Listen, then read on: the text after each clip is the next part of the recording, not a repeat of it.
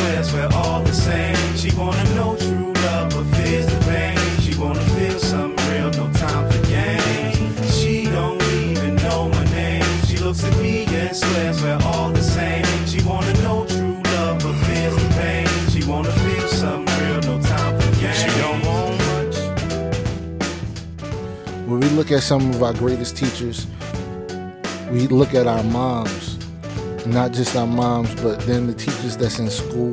Then you have the essential workers or our nurses, and you have people who are nurturing us and caring for us. But here, I have a sister. She's teaching in a different way, and not in a different way, and I would say in an effective way for us in this 21st century. And she's an entrepreneur. She has Fitting Room Gala, which is a boutique, and then she's into real estate. So when you listen, get your pen, get your pad. You might need to rewind this, and so you get some tips. So please just listen. Thank you. What's going on, everybody? This is Al Hardy with Al's Chicken and Waffles. I want to say thank you again for tuning in.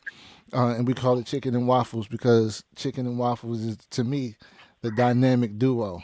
You know, it's nothing better than Chicken and Waffles. Today, I have a super, and I said it before, I just said it on my last interview, but I have a super dope young lady. She has a boutique. She's a real estate mogul. She's in real estate. She's also a mom. And why she's so dope to me is because not just because of that, right? It's because of her heart. She if you know me for a lot of people know me for the apparel that I do, the Alpha Quan Hardy, Black men are dope, Black women are dope, the Black love is dope. So they know me for that. And Nakia, she has opened up her store. She gave me her store to do a pop-up, which was super dope. So I have Miss Nakia Bomer here on the Chicken and Waffles podcast. What's going on? Hey, how is everyone doing? Good. Hoping good. everyone is staying very safe during this time. Yeah. Had to put that out. Put that out there. Yeah, no. Thank you for that. Now, Nakia, please just let us know just who you are, Miss Bomar. Let us know who you are.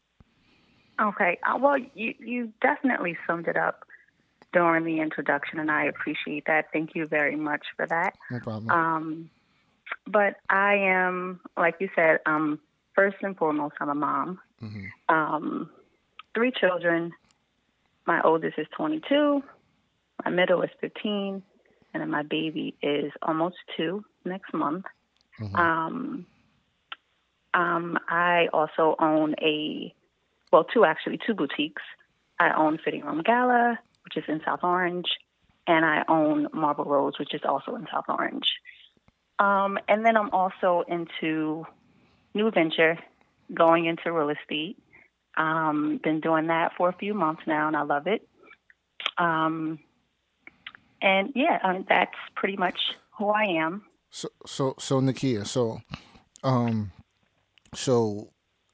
you have this super nice boutique in South Orange. Mm-hmm. How did you get there? Like, what was that process like? You getting there?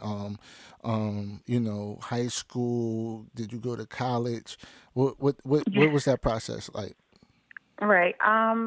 Yes, I definitely graduated high school a long, long time ago. You're not that old. Don't do that. Yeah, no, I'm old. And I was an adult college student, so I went all the way up to my master's.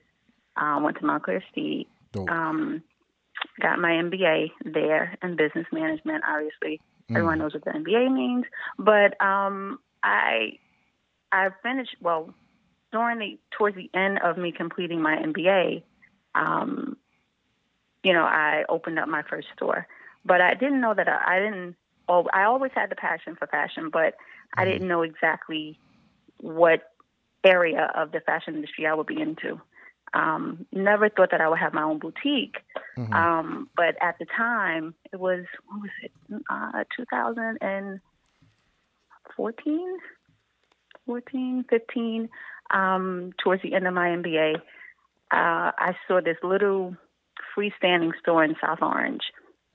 And it's most of you, well, my customers who do follow me, they know of the first location. We weren't always on South Orange Avenue. We were on Valley Street. And it was 325 Valley Street. It was like a little purple house. But I saw that building and I said, you know what? I'm going to, I love fashion. I'm going to put a boutique there. So I inquired about the space and I actually did it before I started a business plan. Don't do that. If you are interested in business, definitely do your research first before you jump into it. Especially during these times, because it's very, very competitive right now with, the different platforms, mainly the online platform. So I know I never wanted to do an online platform. I wanted to do more of a brick and mortar. Why is that? And because I have a very strong desire to be around people. I'm very social. And I like the people interaction. I'm very personal. I like we were missing, women that shopped a lot. Like we don't get the full experience of, the whole shopping experience is not just about going to a store, picking out outfits, but, you want to interact with, the employees, or you want to interact with the owner, and you want to get styling suggestions. So I saw that there was a market that was missing. And that's pretty much what my niche is. My niche is to focus more on, driving the experience, getting to know my customers, being more of a personal shopper versus just like a regular boutique. So all right, so let's take a step back because we're going to dig into this a little bit deeper, right? What like where did your passion for fashion come? Wow. I would say, I don't know, ever since I was maybe around 10, 11, back in the day, our parents were poor. Like we didn't have money. And back in the day, there were magazines, fashion magazines, different type Word Up magazines, but just different things where you saw like, different styles. And you always wish that you can dress a certain way, but you just didn't have the money. So I've always was into fashion with just, following different trends. Back in the day, following different trends. Right now, I don't follow trends. And that's another. Yeah, that's. Hey, listen, definitely. But yeah, I don't. I'm more of a, I guess, if you will, more of a timeless. I like timeless pieces, statement pieces. But yeah, so back in the day is when I had a passion for fashion, from middle school up into high school. But like I said, I didn't know what area I would be in. I thought it was more on the corporate side or more the retail side where I was working for a retailer. And I was a manager at H&M. So I did, fashion, retail chains, but it just wasn't, I didn't feel, I wasn't fulfilled working, for someone else. So I wanted to work for myself. And that's why I went back to school, got my master's, and I knew I was going to do something, but I just didn't know exactly what I was going to do. Whether it be a buyer. So let's let's go back because what you said you went back to school. So what did you get your bachelor's in? Fashion merchandising and management. Okay. So yeah. So when you got your bachelor's, what did you do in that time? Like, did you have internships? What does that look like? Yeah, actually, I did my first internship not in the fashion industry, but in the retail industry. So I wanted to kind of develop my experience on the retail on the business side. And I chose Target internship, and Target internship, their internship it was fabulous. We interned for like I would say 8 weeks. Mm-hmm. And we learned a lot of different things about business fundamentals, Mm-hmm. just how to manage and run, a big box store. Mm-hmm. So, and then, they kind of place you in the managerial area where they saw it fit for you. So they placed me in, of course, customer service experience. Mm-hmm. So I was a manager for customer service experience. And I did that for 2 years, and I still was like, no, this is just not it. Mm-hmm. At that time, I was married, I had children, so I was still trying to find my way, but as an adult. Mm-hmm. And it had its challenges, but I was still enjoying that road of trying to figure out what exactly I wanted to do. Mm-hmm. But then after Target. Mm-hmm. I wanted to go into fashion, wanted to go back to the passion. Mm-hmm. And I went into working for H&M. I worked on 34th Street, 34th and 7th. Okay. H&M. And what was that like working in the city? Oh my God. As it pertains to fashion. Yeah. It was, yeah. Well, you know what, the experience working for the store was horrible, but if you look at it on a different area where fashion, New York is fashion. New York is New York and LA. Those are the two fashion hubs where you want to be. That's where it's at. So I enjoyed learning about the business, fashion through H&M, through 34th and 7th, through that area. But I didn't like the commute. Mm-hmm. I didn't like. It's just something about New York and New Jersey, just the dynamics of one store versus the other. So, and I saw it once I transferred back into New Jersey, mm-hmm. into New Jersey, I saw, the change, and I was able to adapt a little more in New Jersey, and I loved it. I loved working for H&M. It was great. So it was. But I still wasn't fulfilled. So in each store, there was a different type of culture. Mm-hmm. Mm. Absolutely. Mm. Mm-hmm. So it wasn't fluid, and so I know when I think of chain stores, was it they have same policies and processes, but just the dynamic, was it because of the different personalities? It was a combination of different things. Mm-hmm. The culture it was definitely personalities. Mm-hmm. It was definitely, when you are trying to find your way and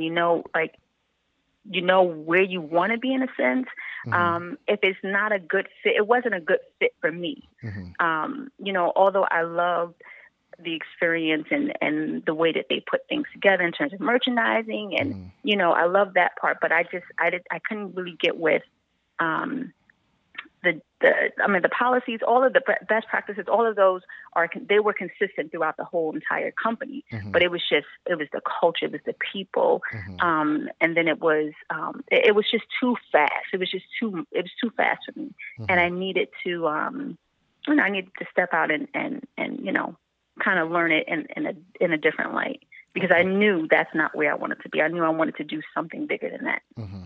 Okay. Yeah. So I was just passing through. Yeah, but you was learning. Mm-hmm. You wasn't just mm-hmm. passing through. You was gaining information. Oh yeah, absolutely. Yeah, learning at the same time. Absolutely. So you went to Target and you learned business fundamentals, mm-hmm. and then you went to H&M and you was learning, I guess, processes and policies specifically when it came to merchandising for clothes. Yes, merchandising. So it was more hands-on. Okay. So Target was more, I guess, more technical, more, like you said, fundamentals, just learning more, more of an overview mm-hmm. of retail overall, mm-hmm. Retail management overall. Okay. And H&M was more hands-on. Now, the difference between I learned a lot from both companies, mm-hmm. and I was able to, bring it into my location, into the boutiques. But with Target, there was more they had more high technology. They had more, their practices were more structured. They have over 2,000 stores. So, things were just definitely different. They had more meetings. They had, they just had more, just more control over their, employee population and different incentives, just a lot of different practices that they had within the company. H&M was at the time when I was there, they were new to the country. They came from Europe. They were new to the United States. So they were only, I guess, maybe 5 years, 5-6 years they've been here. So as you know, like, it's when you're new to the country and then you're not, everything is just so, just the different technologies that they were using to run sales forecasts and, just different things. It was so manual. But it's good when you're learning the different processes. You want to learn from, step 1 to step 5, So I was able to learn a lot from both. That's dope. So, okay. So you went there. So now, and we've had prior conversations, and we was talking about entrepreneurialism, being an entrepreneur, and one of the biggest things that I would say that spoke volumes to me was your process from going from transitioning to being a full-time entrepreneur. What did that look like for you?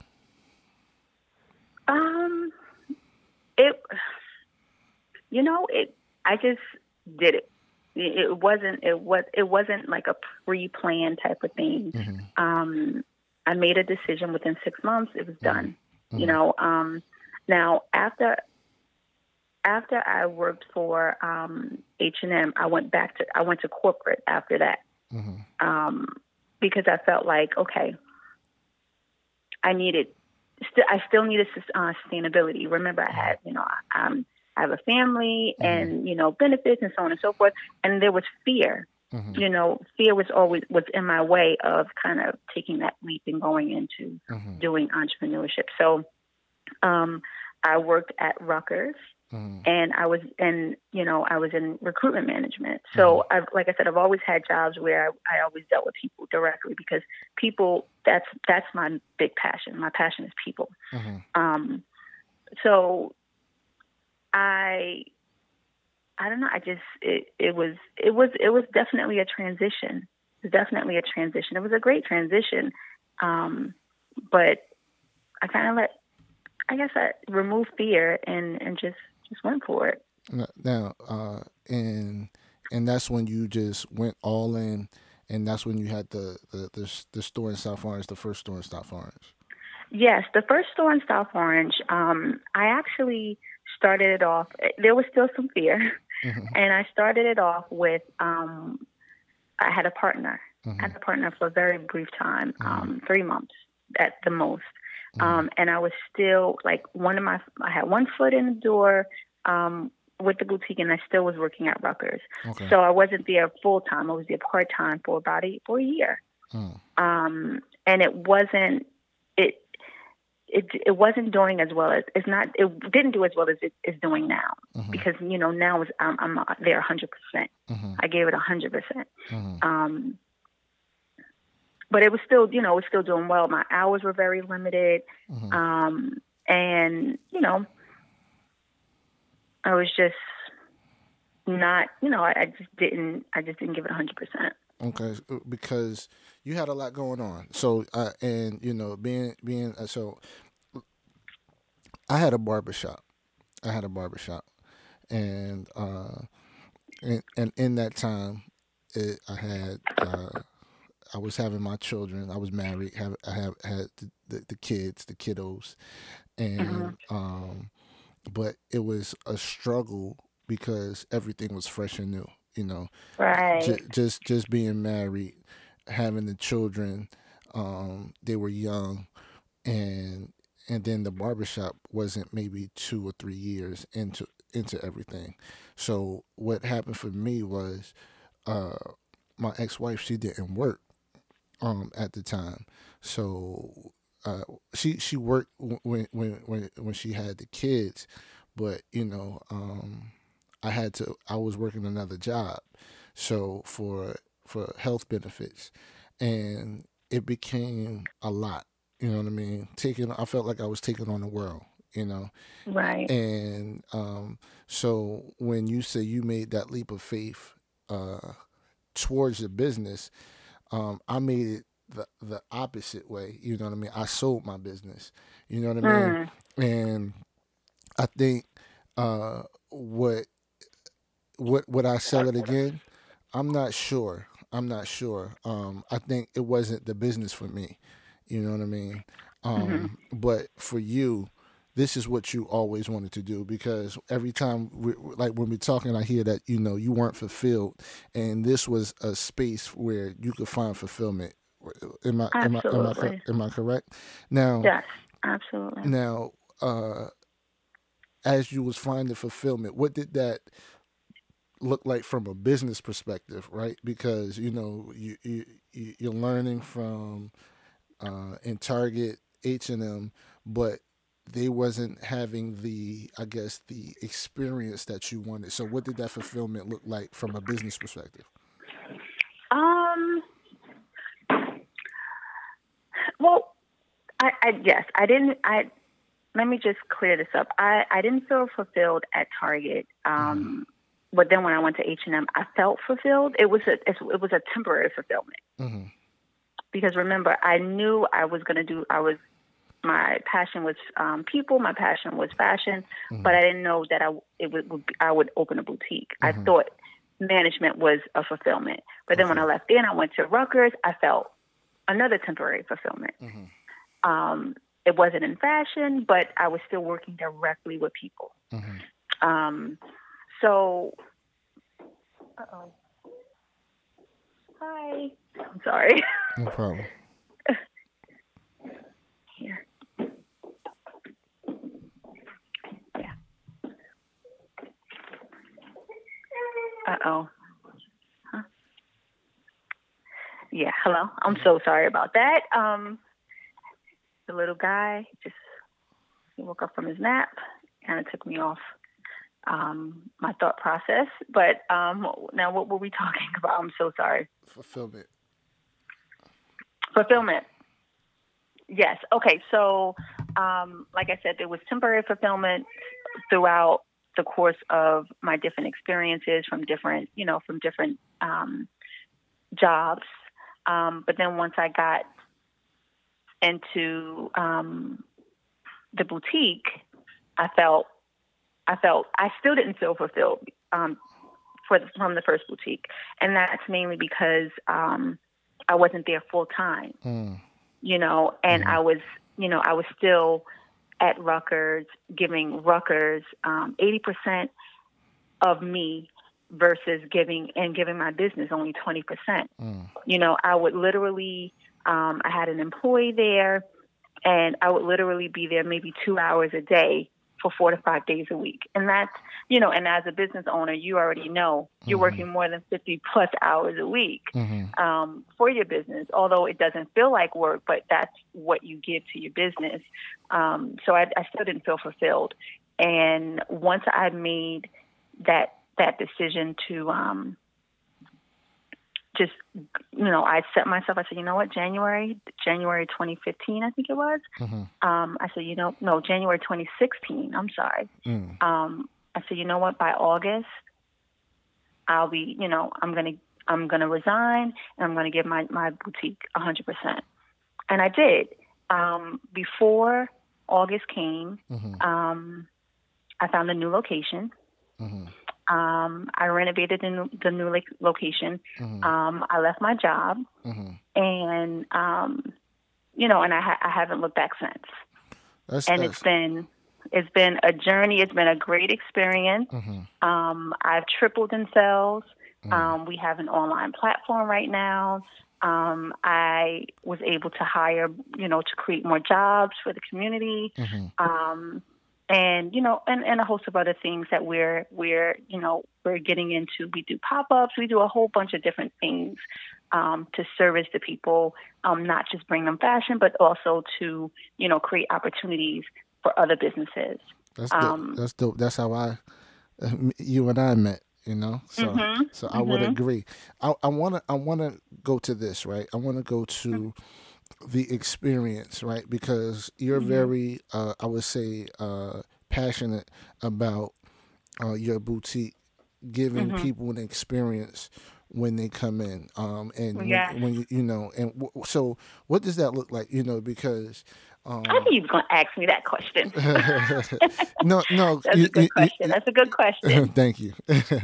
But the reason I asked that question is because in our community, right, a lot of times our customer service experience isn't always at up to par. Yes, I get it. Yeah. Yep. And so the difference is, and then when I hear sisters they say when I go up to Short Hills and I go to the Gucci store, or when I go here, it's not just about the product, it's about the customer service experience that they have. So absolutely. So why is that so important to you? Well, customer service. Cut that out. Customer service and customer experience, they're two different things. A lot of people think that they're the same thing. You can provide service to someone, just by if they need another size or, just being attentive to them. But the experience basically, it creates customer retention. So explain that retention. Customer retention, meaning that you're a repeat customer. You will keep your customer loyalty. And that experience, it's all about being personal. You have to provide personal experience, or you give them, you make them want to come back. There's nothing in my boutique that someone else cannot sell. You understand? There's plenty of people selling, and we all have different price points. But if you have customer retention, or if you give customers, if you give them a great experience, they will come back. They will not. They come back because of you. They come back because of the experience, and the experience ties into building a brand. So it's like a red thread. It's a host of different things that, you can't just open up a boutique, or you can't just open up a business and think that you're going to be established if you don't differentiate yourself. And that's how we differentiate ourselves. It's not, our experience includes customer service. We make sure that we are attentive to them. We make sure that we help them to the fitting room, but we also, we compliment them. We give them things according to what looks good on them. If it doesn't look good, we're honest. What does that look like? Being honest with somebody, they're very open. See, women, when they trust you, they don't take your honesty as an insult. And it's easy. That's the easy part. The trust is the easy part. Once they trust you, you have them. And when you have them, you have to make sure that they look good. You have to make sure that you understand how you know their bodies, and what looks flattering on them versus what doesn't. And you be honest, and then you give them different suggestions, and then you give them suggestions that you don't even have in your store. So then it becomes not about the money. It becomes not about them spending more in your store. It's the experience, it's the loyalty, and it's the honesty. So I just want to step back. How do you, because you said it's easy, but it's not easy for everybody to build that trust with a customer. This sounds like relationship counseling too, but how do you build that trust with your customers? Like what does that what does that start with? What does it start with? Well, okay. I mean, from the time they walk in the door, it definitely starts from we have more customers, walk-in customers than we do online. And we do a really good job with servicing our customers that walk in. And it does start when they walk through the door. Mm-hmm. We get down and dirty. We ask them personal questions like, hey, are you looking for anything in particular? And, the basic questions. Mm-hmm. And, they're, no, I'm just browsing. Okay, are you going to an event? And we just open them up. Do you want a glass of wine? Do you want a bottle of water? And then we tell them about different styles and stuff like that. And then once they feel the vibe, mm-hmm. then they become more open, mm-hmm. And then they become personal. Mm-hmm. And the boutique shopping is very therapeutic, and if you tap into that, therapeutic, if you're like a fashion therapist, basically, if you tap into that, that's a way, that you have them. And you're right. Everybody cannot, create loyalty or, create, have their customers trust them. But it depends on the person. Mm-hmm. Remember, like every job that I had, it was always about, that's my passion. My passion is people. Mm-hmm. If you're not a people's person, some businesses are just not for you. Mm-hmm.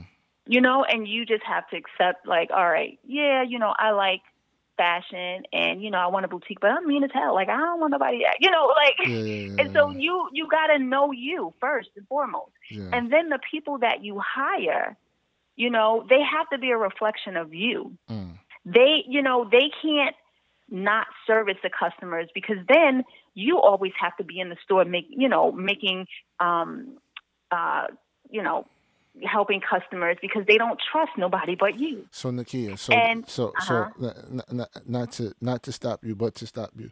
I think so for many business owners, right?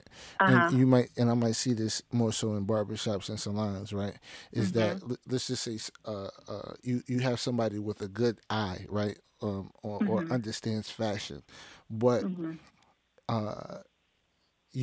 people might hire them because of that, but because they don't have that customer service personality or they're not a people person. Do you still hire them or do you just try to wait? Because sometimes you need help. You know what I mean? So what does that look like? If do you find, because you said they have to be a reflection of you.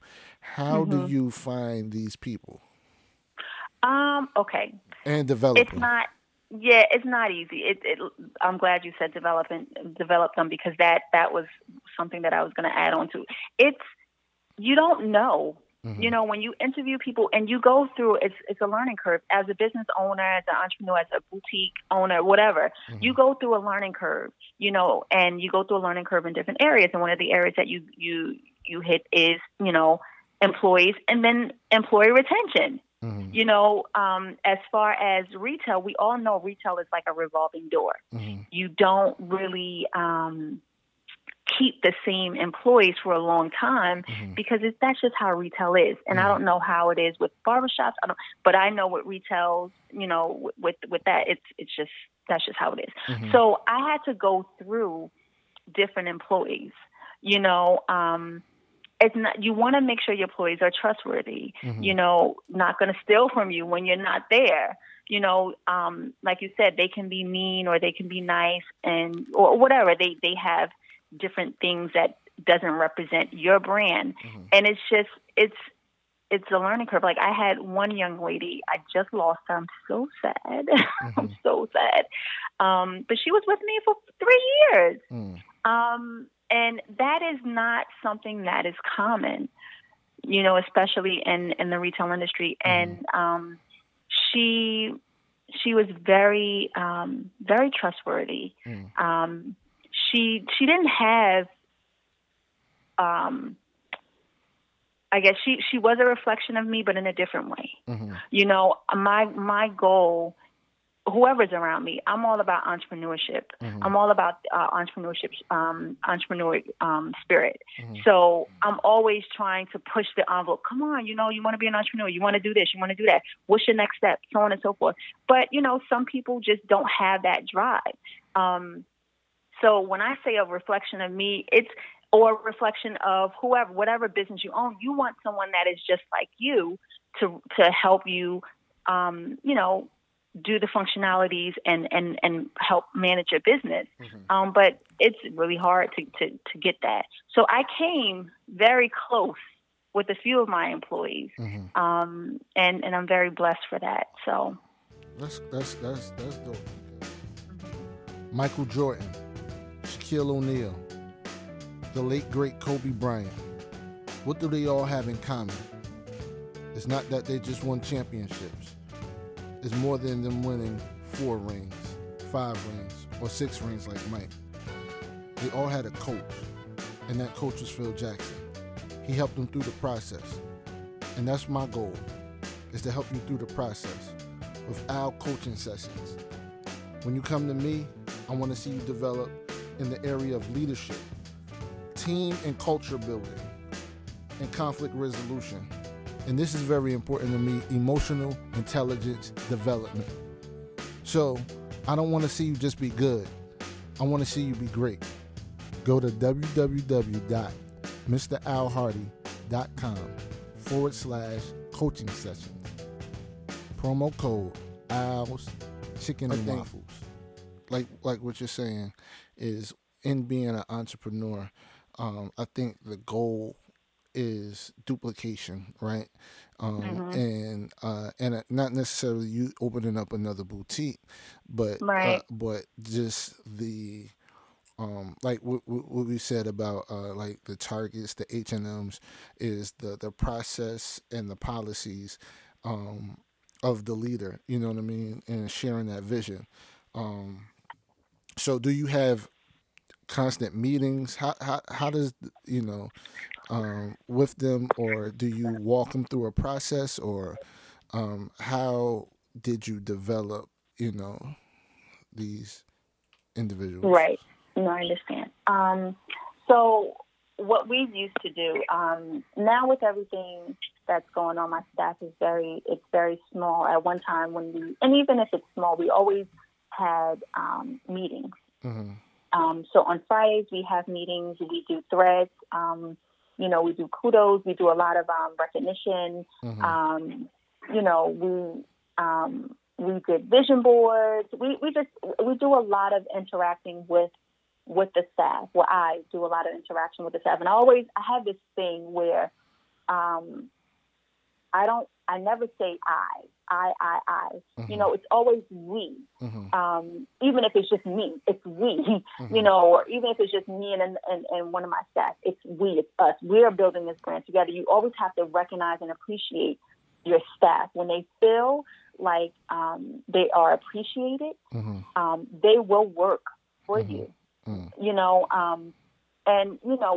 With retail, it's just hard because you have to cut hours. You have to you have to give hours according to sales forecasts and according to sales, actual sales.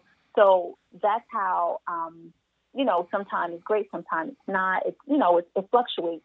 And that's how I lost a few of my staff. They don't leave because they're just horrible or whatever, or they don't like the business. It's just because I can't, it's not a consistent year round where they are, full-time employees. But anyway, I do a lot of training. I do anything that I know, I give it to them. When I do like different collections that I have, different collections, they travel with me. They've traveled to LA with me. They travel to China with me. They travel to We go to New York from time to time to the different trade shows. So they are learning the business. If they wanted to open up their own boutique, they know how to. Because I don't hold any information. You know, I'm here, like I said, my passion is to service people, and I am an educator. You know, that's how I see myself. So what I know, you're going to know. That's good. What you choose to do with the information, that's on you. But yeah, so they got that on, you know, on the spot training. They went to different events. We did events together to duplicate what we saw with other events. They got a lot of, you know, experience, exposure, and that's what it's all about. I didn't keep the information for myself, you know. That's good. That's good. So you went from one boutique to another boutique. What was that process like? How did you get, you know, because you have two boutiques in the same, like on the same block, same side. Like, what was that like? It was great. I mean, we have two different boutiques, and they're targeting two different audiences.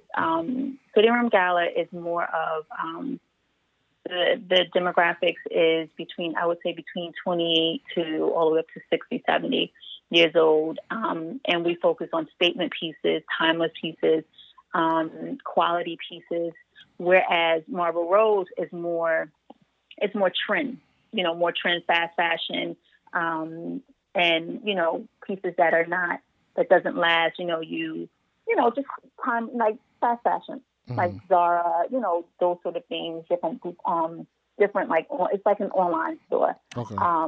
And it's great. It's definitely different from Fitting Room Gala because Fitting Room Gala is more established. We've been around for 4 years. We have a different clientele.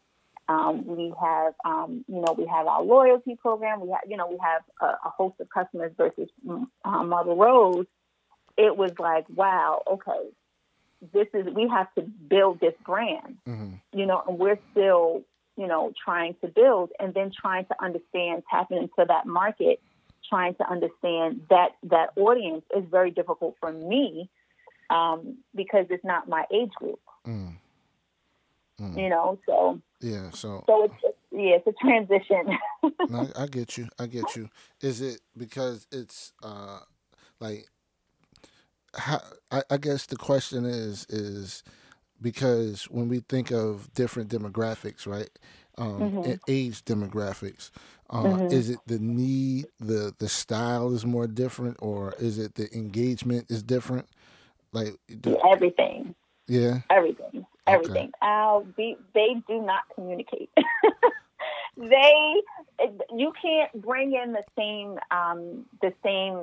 Like Fitting Room Gala's concept and fashion boutique experience does not work for Marble Rose. They don't give a damn about you being, you know, giving them experience. They want, you know, they know what they want. These are the millennials, you know, the younger population. They know what they want. They want to get it and they want to go. They want to take pictures in your mirrors. They want, you know, they don't care about you servicing them. And then as far as the style is concerned, the trends change so quickly, you know, and for me, I don't follow trends. So that's a disadvantage for me. But my staff does. Like my staff, they are all, you know, in their 20s. Okay. So they will follow trends. I don't know what the hell is going on. And I'm okay with that, you know. And some of the styles I don't agree with, but that's just what's selling, you know. So you know. So let's talk about that. Like, so a trend. How long does it like?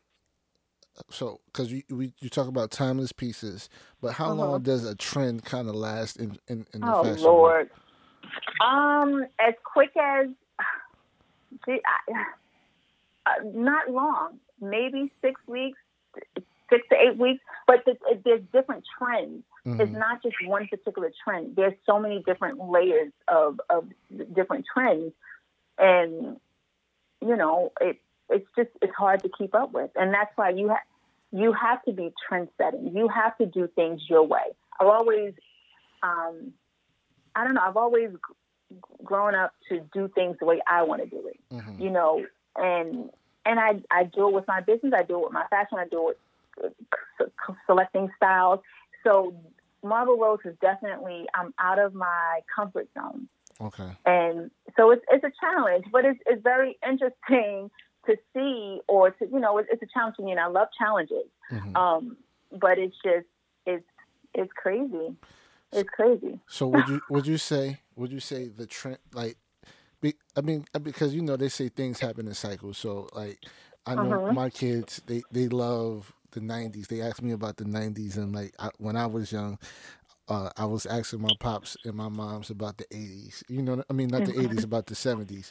You know what I mean? Do you see a lot of what it is that we were doing when we were young coming back around? Yes, I do. But then there's vintage style. Okay. Vintage pieces are definitely, they're trending. A lot of them do thrifting. I don't know if you've ever heard. Yeah, so they do thrifting. I thrift myself.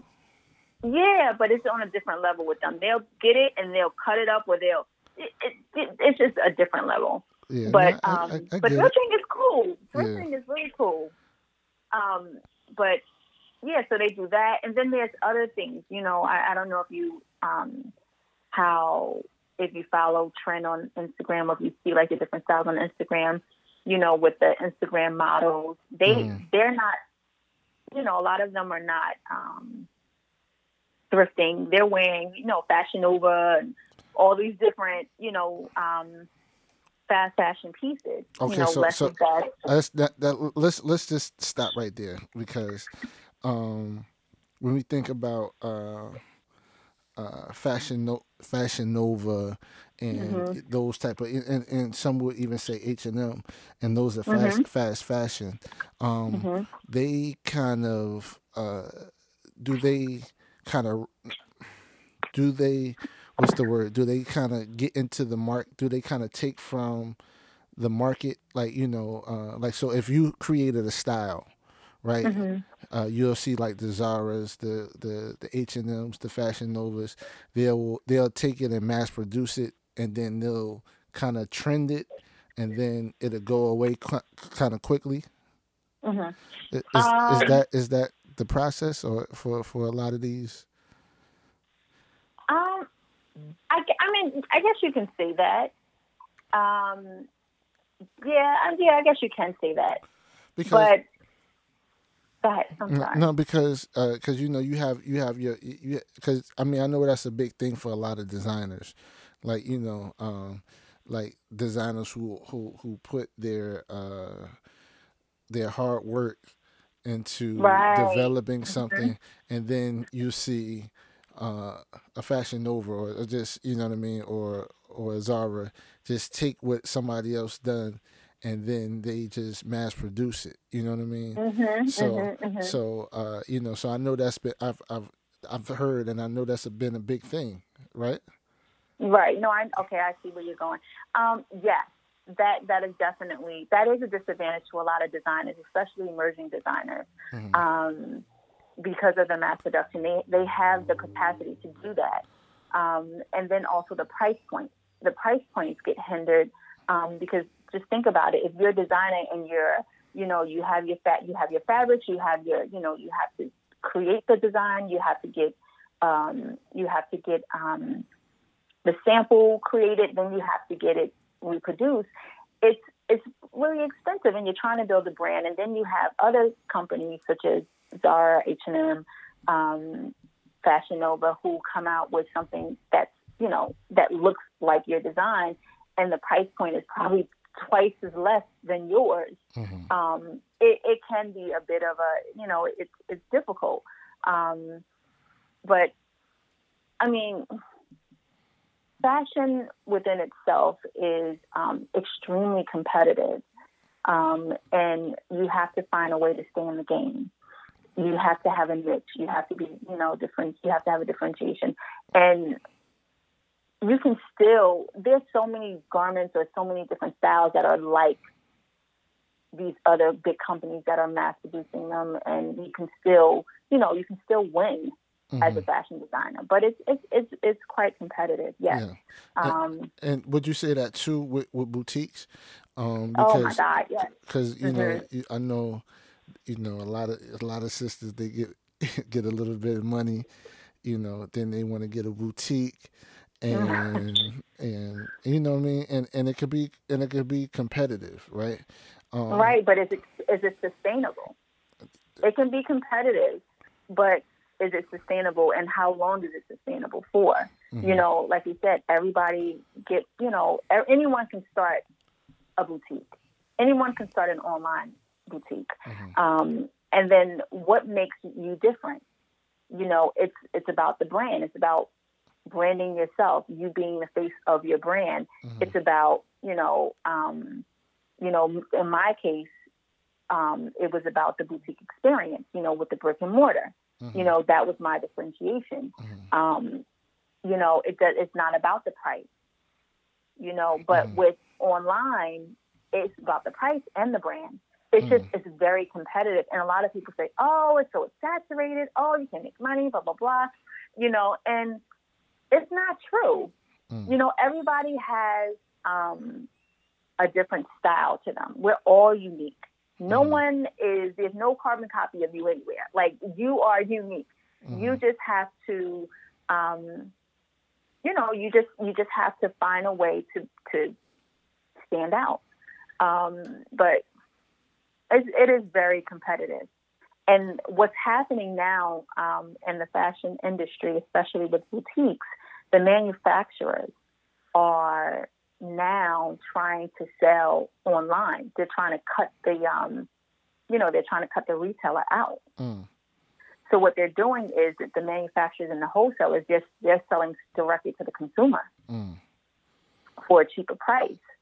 And it's hard. It's very hard. You have your brands because, when you do have a boutique, you want to have more than, you want to have at least 10, 20 different brands in your boutique, so you can, switch up the different styles and so on and so forth. But, you have some brands that will not sell directly to the consumers. And then they have a website, or they sell to the consumers, but it's always 3 times, they make sure that you're protected as a boutique owner. So when you do find, if you are interested, or if, ladies are interested in setting up a boutique, make sure you know about the brands and build, business relationships with them to see what direction they're going into, because they'll get you jammed up. They'll sell directly to the customers. And then it's like, okay, you have people saying, okay, well, she's selling that 2 times or 3 times more than what it costs, and it's just, it becomes messy at that point. So we all have to work. We don't just buy the garment and then we just, there's different levels to this. There's, you got to showcase everything. You have to, there's work behind this. Yeah. There's shipping. There's all type of, labor. All of these different things play a factor. So definitely. So do you have, in your boutique, do you have any exclusive deals with anybody? No. What do you mean exclusive? Like with the different vendors? Vendors, certain designers, or anything of that nature? Well, right now, I don't have any emerging designers or any independent designers in the boutique. We used to do that. We used to have, before we started the pop-up, we do pop-up events, as you know. Yep. But we don't, we used to have different emerging designers have their collections in the store. They'll have it in for a certain time period, and then we'll work out a contract where we'll get a percentage of what they sell. And if they didn't sell anything, we didn't make anything. And that wasn't really conducive to the business. So we kind of eliminated that. So now what we do offer is we give, whether it's a designer or, anyone that's selling different product, whatever, we give them an opportunity to collaborate with us, whether it be us selling our products at the same time, or whether it just be them renting out the space so they can, get their products out and have a good outreach to the customers.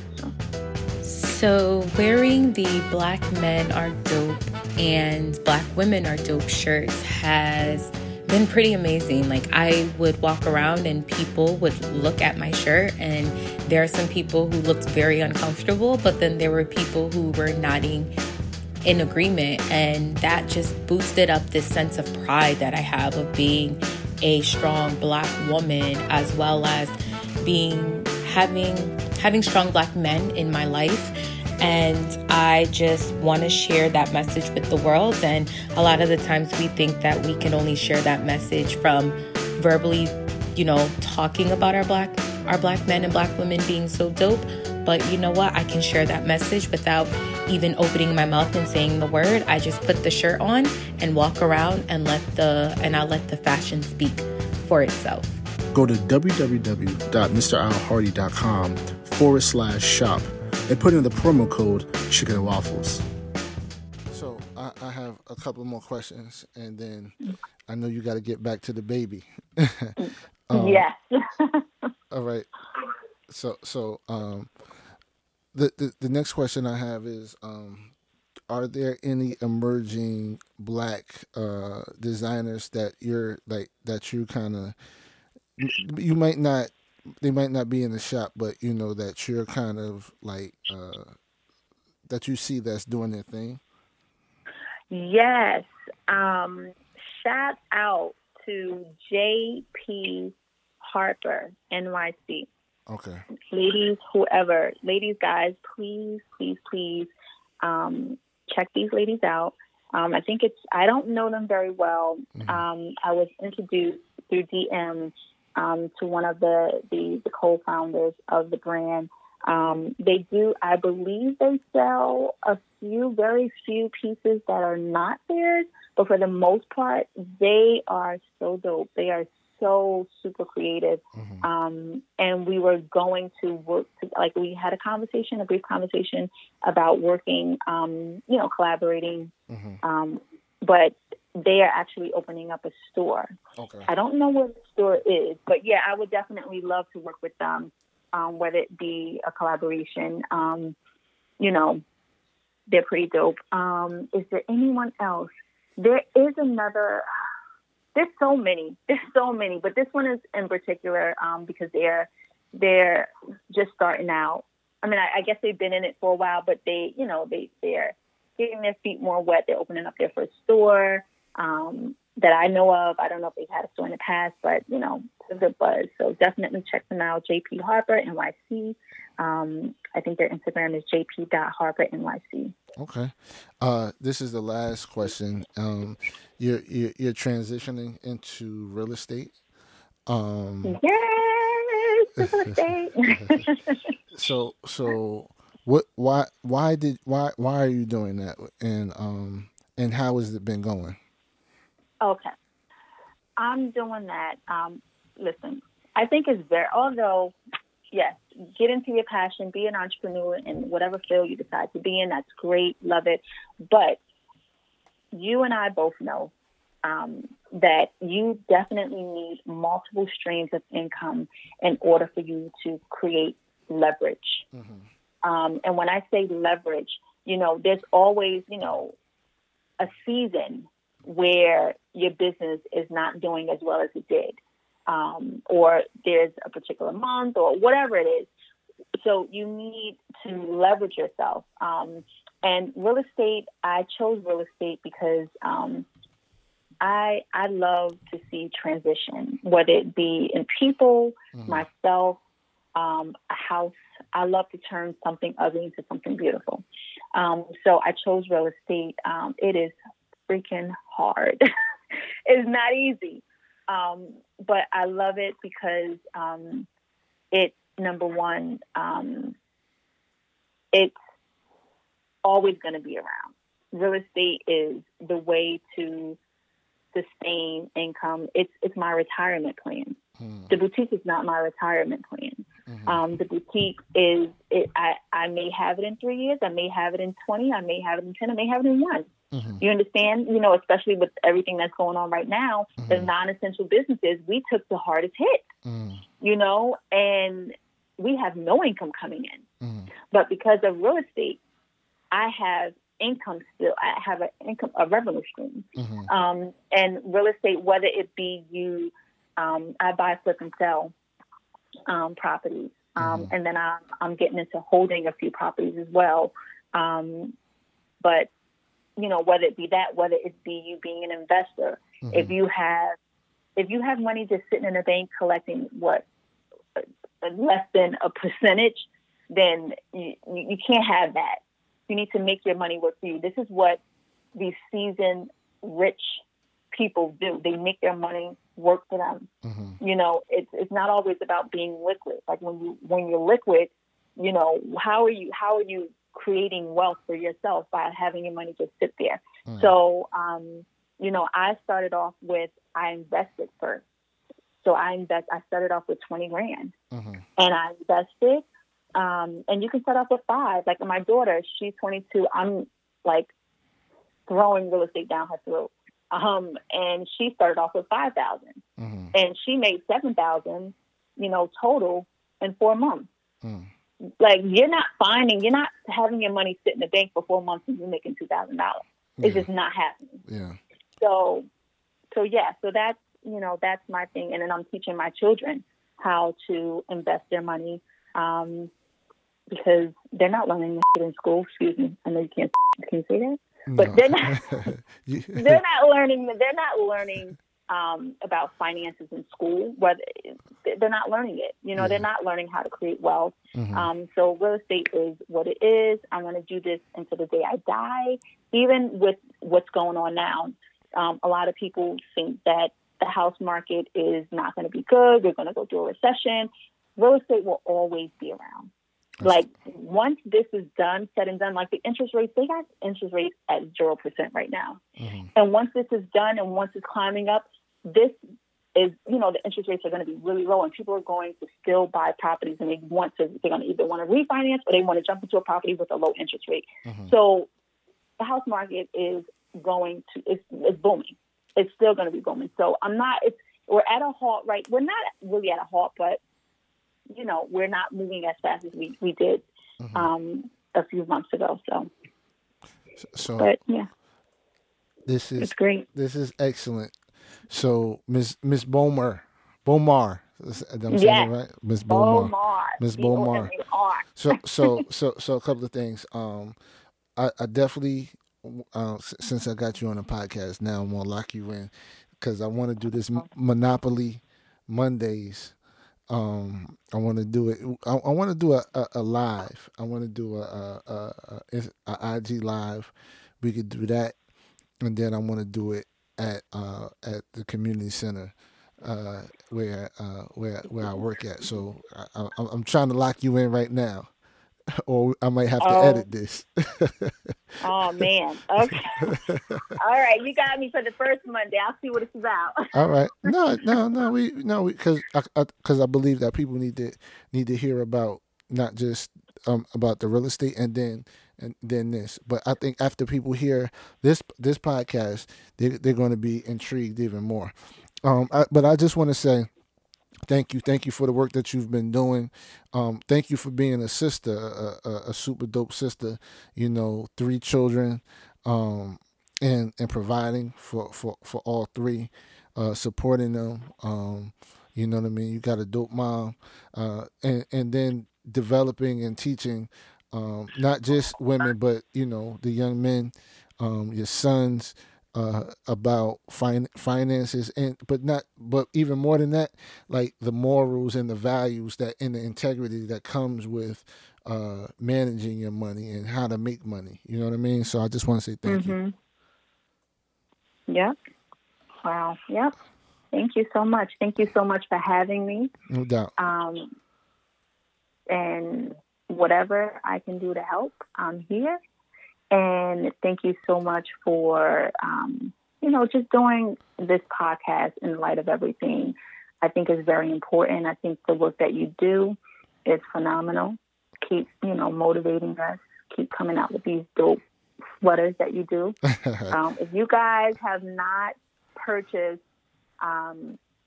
your Black Men, Black Women is Dope t-shirt, sweatshirt, definitely check Al out. He is official. Thank you. He's official. The brand is dope. And he's a pretty dope guy. Thank you. I appreciate this. Now, Nakia, how can people follow you, find the boutique? If they had any questions, how can they reach you? Well, I have Instagram, so you can definitely reach out to me on Instagram. For the boutique, it's at Fitting Room Gala. And for my personal page, it's at Nikia, Nikia, Bomar, Bomar. You can DM me with your questions. Well, you're just going to be business DMs. We ain't going. Oh yeah, guys. yeah. Listen, I'll block you in a minute. I'll block you in a minute. So, strictly business. Definitely, hit me up if you have any questions about how to start, how to operate a boutique, or, if you are an existing boutique, how to increase sales, whatever it is, I'm here. If you have any questions about, I'm an emerging real estate developer, so bear with me. So if you have any questions about real estate, I'm here. If anything that I don't know, I definitely have the resources to get you your answers. So hit me up. Thank you. Thank you so much. Okay, no problem. Have a good one. You too.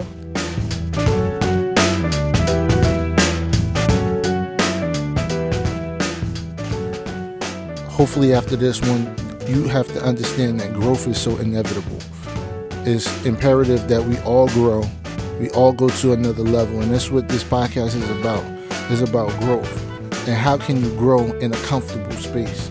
So during this time, we want to make this a space where you could grow in your relationship, not just with other people, but your relationship with yourself, your finances, and then you'll be able to lead effectively.